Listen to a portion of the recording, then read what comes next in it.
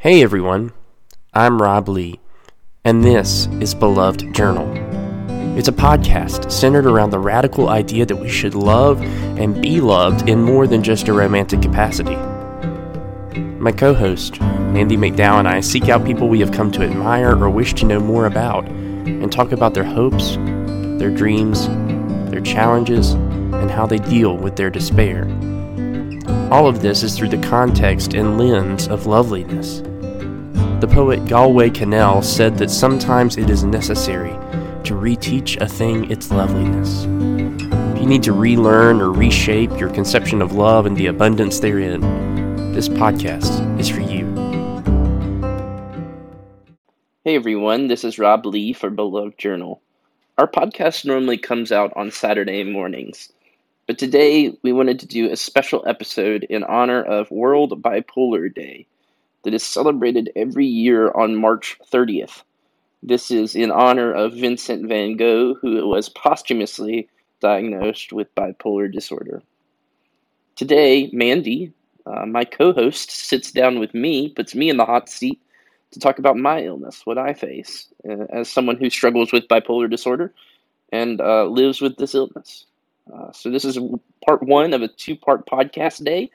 The second podcast will come out later, and that's with Anya Burchek, a graduate student at East Carolina University, where she talks for a short time about her struggles, about her facing her illness, but also her advocacy work. But first, let's lean into my conversation with Mandy McDowell. In honor of World Bipolar Day, we wanted to take some time to honor and recognize all who we know and love who are living as people with bipolar disorder. Today, our conversation is with one of our hosts, Rob, who is diagnosed with bipolar disorder. It's an honor to have this very candid and rich conversation with you, Rob, because not only are you somebody who can speak from the perspective of what it's like, you can also help us know how best to get to know and love people who are experiencing this in their own lives. So thank you for being so willing to talk about it. I think it's one of the best aspects of your platform is that you have been so candid and honest, not just about mental illness in general, but specifically what it's like to be a person with bipolar disorder. So thank you for taking the time today. Thank you for having me on this podcast. On your very own podcast. On this amazing podcast. It's my favorite podcast. I just want to start, I think we need to lay a little bit of groundwork because bipolar is a word that has found its way into our vernacular in some ways, mostly used in incorrect ways. We use it to talk about a lot of things related to emotions or a range of emotions, but oftentimes most people, I would argue, don't use it correctly. So first and foremost, can you give us a good working definition of what it means to be a person with bipolar disorder? So people who suffer from bipolar disorder, who struggle with bipolar disorder, who live with bipolar disorder, are people who have periods of depression mixed and coupled with, in tandem with, periods of either hypomania, which is a form of mania, or all-out mania in their lives. For instance, I have what is called bipolar 2, meaning that I have the deep depressions mixed with the hypomanic episodes. What that means is if you think about it as a roller coaster, mine are a little more scrunched together as you're going up and down the hills versus someone with bipolar 1 who would go on a more highs and lows. Ups and downs are more elongated and more pronounced. So you've got bipolar 1 that has more periods of mania, which is a form of being, you gamble too much, you risk all kinds of things, you act out of character, coupled with depression.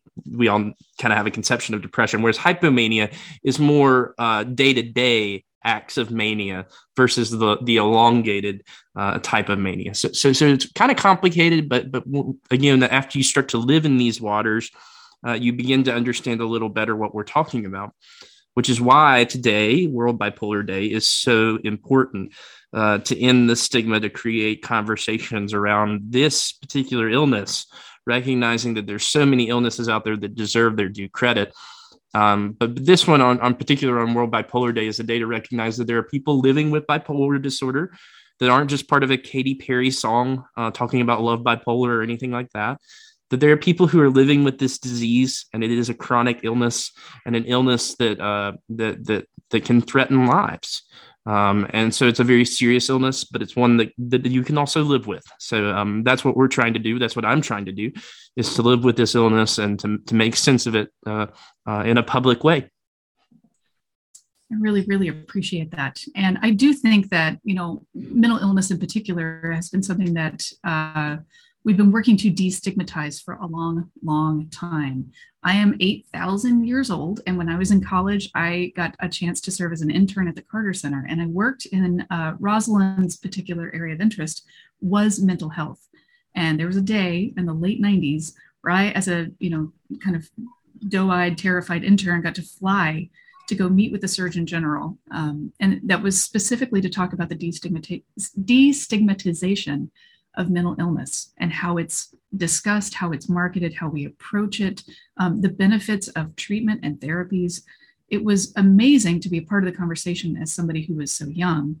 But now to see the effect and the influence that you have had on people's ability to name and address what it's like to live with this. And I would say there's not a single person that I can think of who doesn't know somebody and care for somebody or work with somebody or have a neighbor with somebody who isn't affected with bipolar disorder in some way. It's relatively prevalent.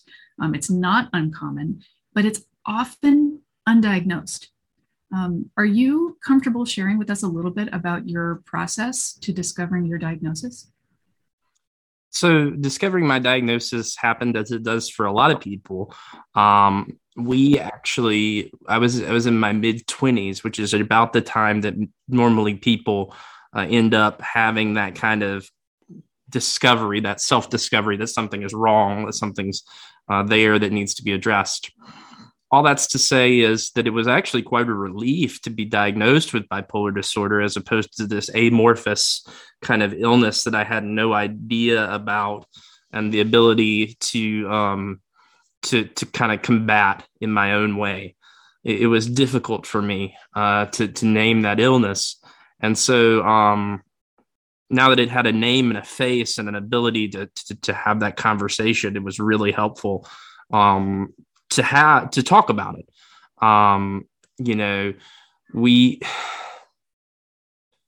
It's one of those things that I remember riding home with my dad. My dad had taken me to the doctor after a hospitalization, and they'd given me the diagnosis that I had bipolar disorder. And I just started crying with relief because I actually had something that I could call it. It no longer had the same power over me as an unnamed illness that had prior to that day. Because oftentimes what will happen is when they treat you for depression, they'll treat you for depression, not knowing it's bipolar disorder, which makes it a whole lot worse, a whole lot more complicated, a whole lot more in depth to deal with. And so finally it had something that I could treat it with, the medication and therapy and all kinds of different tools. And so the world was mine in that regard. Would I wish this on my worst enemy? No, not at all. I would not, because that is not something that is easy or good to wish upon people, because it is an illness that is just, it can take you to your knees. It can take you to the darkest parts of your soul. But I know deep down that this illness has often given me opportunity to give voice to things that are important. I'm passionate, and I credit some of that to my bipolar disorder. Being able to struggle through it and get through it. So while it's easy to talk about being diagnosed and saying, yeah, that was a hard time, the better part for me is to see it as a blessing, and that knowing that it was something that I could fight and fight against. I think you touched on something that's really important too, which, it's true for physical illnesses as much as anything, but I think it's especially true for anything that's related to our mental health, is that a diagnosis doesn't give you the disorder.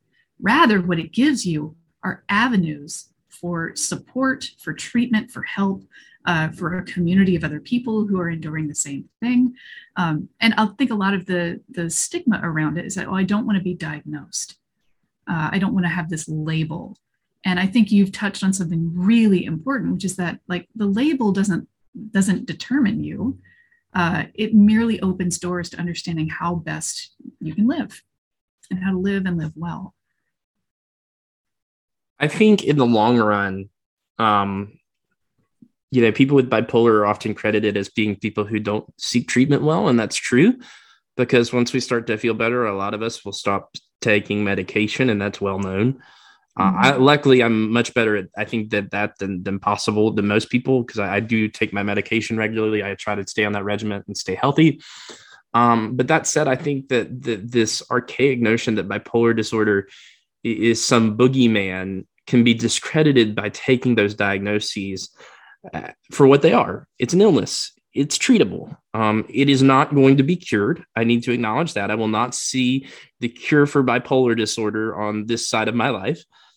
However, I am able to address it faithfully and take the medication, get the treatment, get stuff that needs to be done, and live with it. And I think, while I don't want to say just suck it up and live with it, but that's what we have to do. You can't just ignore an illness and it suddenly not be there. And there's a great danger in ignoring it and pretending that it's suddenly not there. I would imagine you have had, as a very online person, you've had your fair share of comments and responses and things that are both hopefully very supportive and I know at points equally very hurtful. What are some of the assumptions around living with bipolar disorder that you might want to teach us about? What can you help us clear up in our own minds as we understand this better? One of the greatest things I like to think is that we have minds. Like we still have the ability to think through things. Whether we're thinking through things correctly or incorrectly is another issue. And that can be addressed. But I think this idea of, they're just bipolar, they don't know what they're talking about, is really problematic. I mean, some of the greatest minds of the ages have been bipolar. I mean, you think of people who may have been diagnosed. For instance, this is on Vincent van Gogh's birthday, because it was believed that he was kind of posthumously diagnosed with bipolar disorder. And so all of this is to say that we can do great things in our lives. And I don't want to ever see someone limited by the status or their mental health condition. I want people to have access to care. I want people to have the ability to get care. But I also want people to have the ability to dream too. Like, what does it mean to dream about a life beyond, a better than, because we're being treated for bipolar disorder?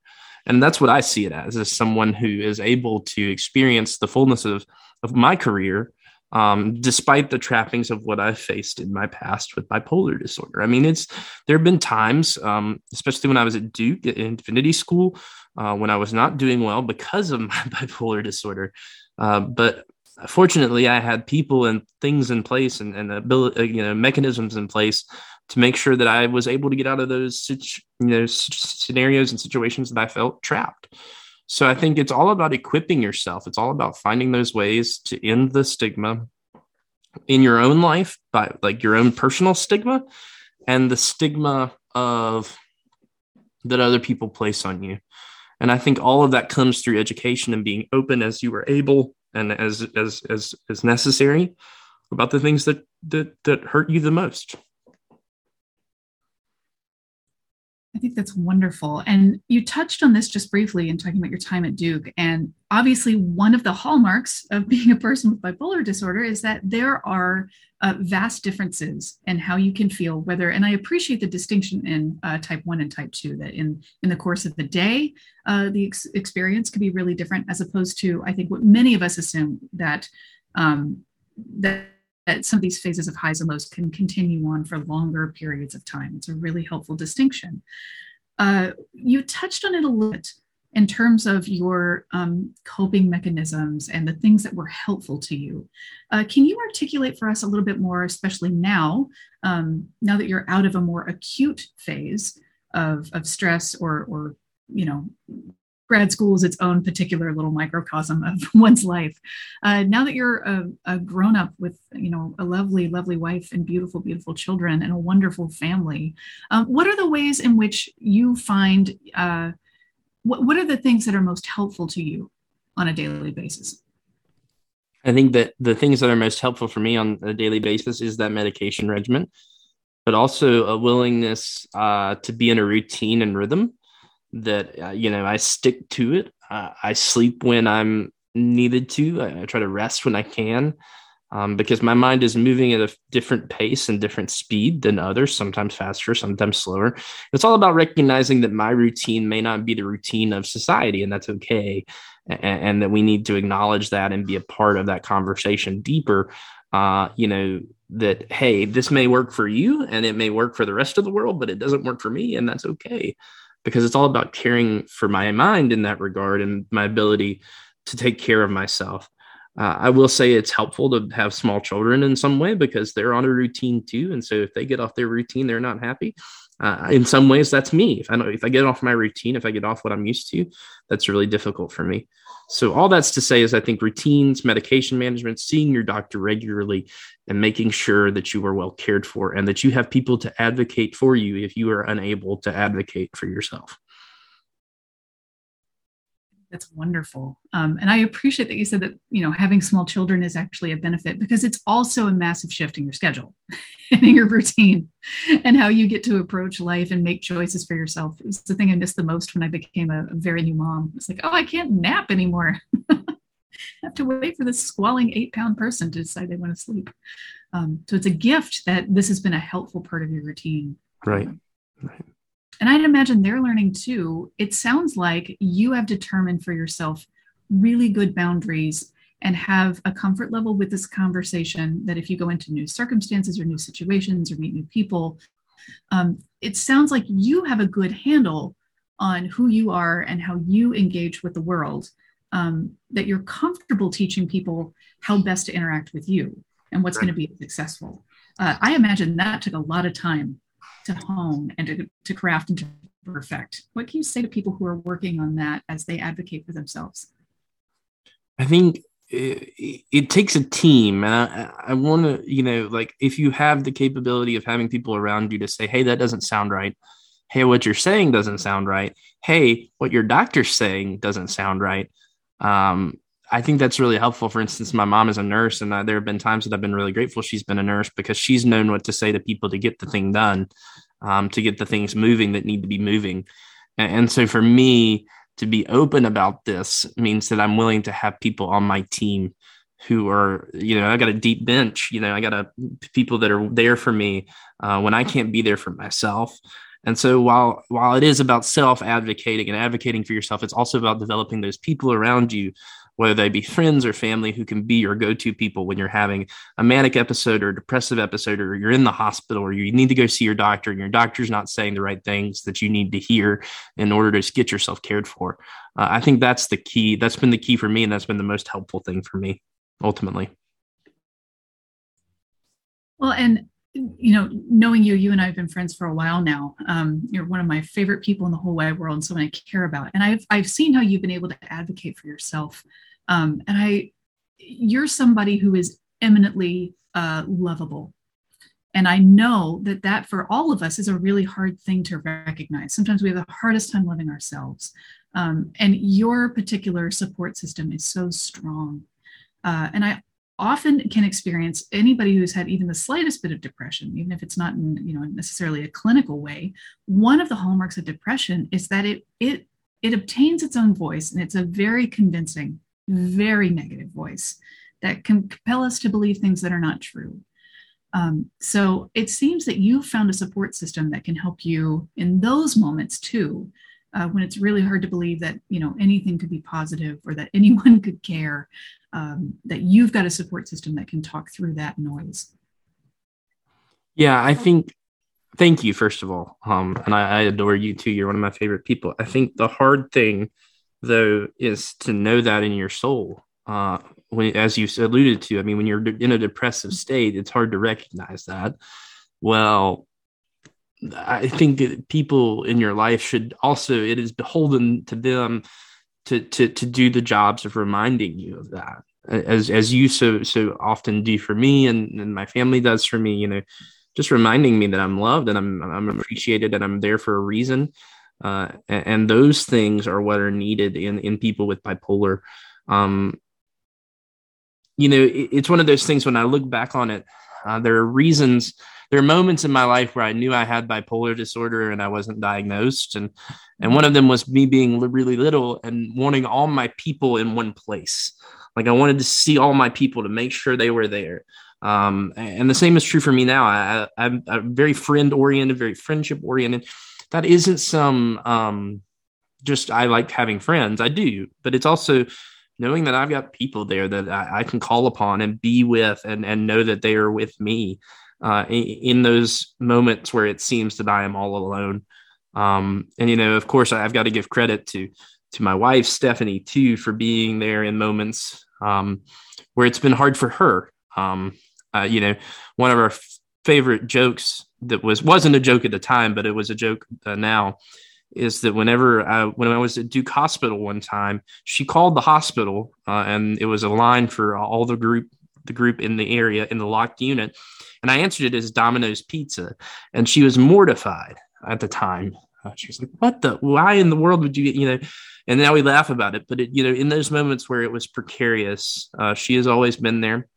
My friends have always been there. And that is the greatest gift that I don't take lightly. Because I know it takes time to develop those resources that are sometimes harder to find, even than medication and talk therapy, to have those people who are there for you in those dark moments. So I'm really grateful. Well, and as much as, bipolar is something to manage, it is also, you wouldn't be you without it. Right. And we all know you and love you. And this doesn't define you in the same way that no one aspect of our character defines us, but it is a really important piece of who you are and getting to know you and what it's like to be a piece of this really rich tapestry of support that's surrounding you. Are there ways in which that you can identify that that bipolarity is actually in some ways its own strange blessing? I can think through a problem and think through scenarios, I think, quicker than most people because of this. I think I have a deep empathy because of my bipolar disorder. And I think also I am able to get things done really quickly in a really quality state. Now, sometimes I like to read over them, but I can crank out a book over a few months and have it done, and it'd be something I'm really proud of. Of course, there would need to be copy editors and people to look over it. But all that's to say is there's productivity, but there's also the ability to be empathetic in that productivity, recognizing that people move at different speeds than me, and that's okay. And there are times that I'm really slow, and so that grace that abounds there too is really good. So those are ways that it's become a blessing for me anyway. It's funny on this end, you'll say like, oh, I'm working on another book. And I'll think, my word, your hypomania is a pretty wonderful thing when it comes to getting things done. I can't think of ideas fast enough and already written the entire book, it is remarkable. And again, that's a piece of who you are. We were talking about famous people like, Vincent van Gogh. And I'm thinking of John Nash, who was a famous mathematician. Beautiful Mind was written about him. Because some of the most beautiful minds are those that do have this very tangled web of, emotional networking to map through. And yet, where would our world be without their creative contributions, without their mathematical contributions, without your theological and, literary contributions, without your advocacy? If I am to identify what a blessing it is, I also see that it's made you really courageous for other people, that your empathy is not performative. It is deeply actualized. And whatever you have done throughout the course of your diagnosis, it's made you really brave. And I think, especially as we're honoring, World Bipolar Day, which is such a gift to have this conversation, to highlight it, how important it is, to encourage people to talk to their doctors and their medical professionals about questions or concerns they may be having. The underlying truth of it is always that the world wouldn't be the same without you, exactly as you are, precisely as you're made. And that, sometimes we have pieces of ourselves we wouldn't choose, but they still make us who we are. Yeah, one of the things I think about in all this is all the great names that have some sort of bipolarity in their diagnosis. Whether that was Steve Jobs, we wouldn't have iPhones. Yeah. We wouldn't have Princess Leia with Carrie Fisher. There's people that are Taylor Tomlinson, this new comedian that I just love. Oh my gosh, she's hilarious, but she admits she has bipolar in her new Netflix special. I mean, it takes courage to say that, but the people that are saying that are the people that are changing the world. Of course, it doesn't take bipolar to change the world, but it takes courage. And it doesn't not take that. Right. It takes courage. It takes courage to admit that you're willing to change the world and see it as it is and what it could be. So. Do you have anything else you'd want us to know about how we can be good advocates, good supporters, and frankly, even good encouragers of our own experiences as we're thinking through this conversation and what it might mean for us? I think the majority of people that I've met who have bipolar disorder are willing to answer questions. So don't be afraid to ask. If they've confided in you or are public about their bipolar diagnosis, then there's some willingness at least to have a conversation about it. And I'm the first to admit that bipolar disorder is different in everybody. There's a difference in it's unique to each person who suffers from it. And yet it has some similarities too. So be willing to ask those questions. Be willing to be honest about your concerns that can be oftentimes taken care of just by conversations. So that's my goal through all this conversation. Well, and the last question we ask all of our guests, which I would like to ask you too, is what or whom is easy for you to love? I obviously my family and my kids, but my dog Frank has been through, he's been through a lot with me and Stephanie. He is suddenly a big brother to people that, didn't love him deeply despite his own hesitations about them with my girls when we adopted them. But he's become such a great dog for them and he loves them. And he's sitting right here. And I just think, gosh, my life is better off because I have a dog. And I think people with mental health concerns are better off if they have some sort of pet, because you actually have to get up and care for that pet. They are not going to lie there and just lie with you in bed. And, of course they will for a season, but not for long. So be sure to care for your pets, but pets are a good way to address mental health concerns as well. So. I think that's wonderful advice. And do you have, I guess this is my real last question. Do you have any places people could go if they want to do more reading, any resources that have been particularly helpful? And I'm springing this on you, so it might need a little bit of research, but are there places that people can reasonably go to learn more from a reliable source? Well, there is an institution that puts on the World Bipolar Day, and they're really helpful. You can find them on Twitter.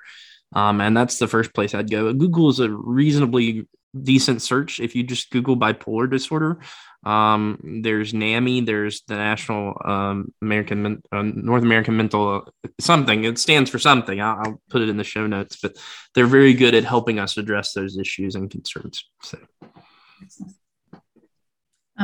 my support dog just showed up as well. Well, there you go. You got one too. So. Thank you so much. And it's one of the most remarkable pieces of your whole person is that you have been such a comfortable and confident advocate, not only for yourself, but to help other people understand how best to live with and to love people with bipolar disorder. So thank you for your candidness, your honesty, your openness, and your willingness to highlight this today. Thank you so much. Beloved Journal is hosted by Rob Lee and Mandy McDowell. Our theme music is by Mipso, the best band in the world. The podcast was the vision and idea of Stephanie Lee, who continues to produce the show. And Frank the Poodle said I would be remiss if I didn't remind you to check out our website, www.belovedjournal.com.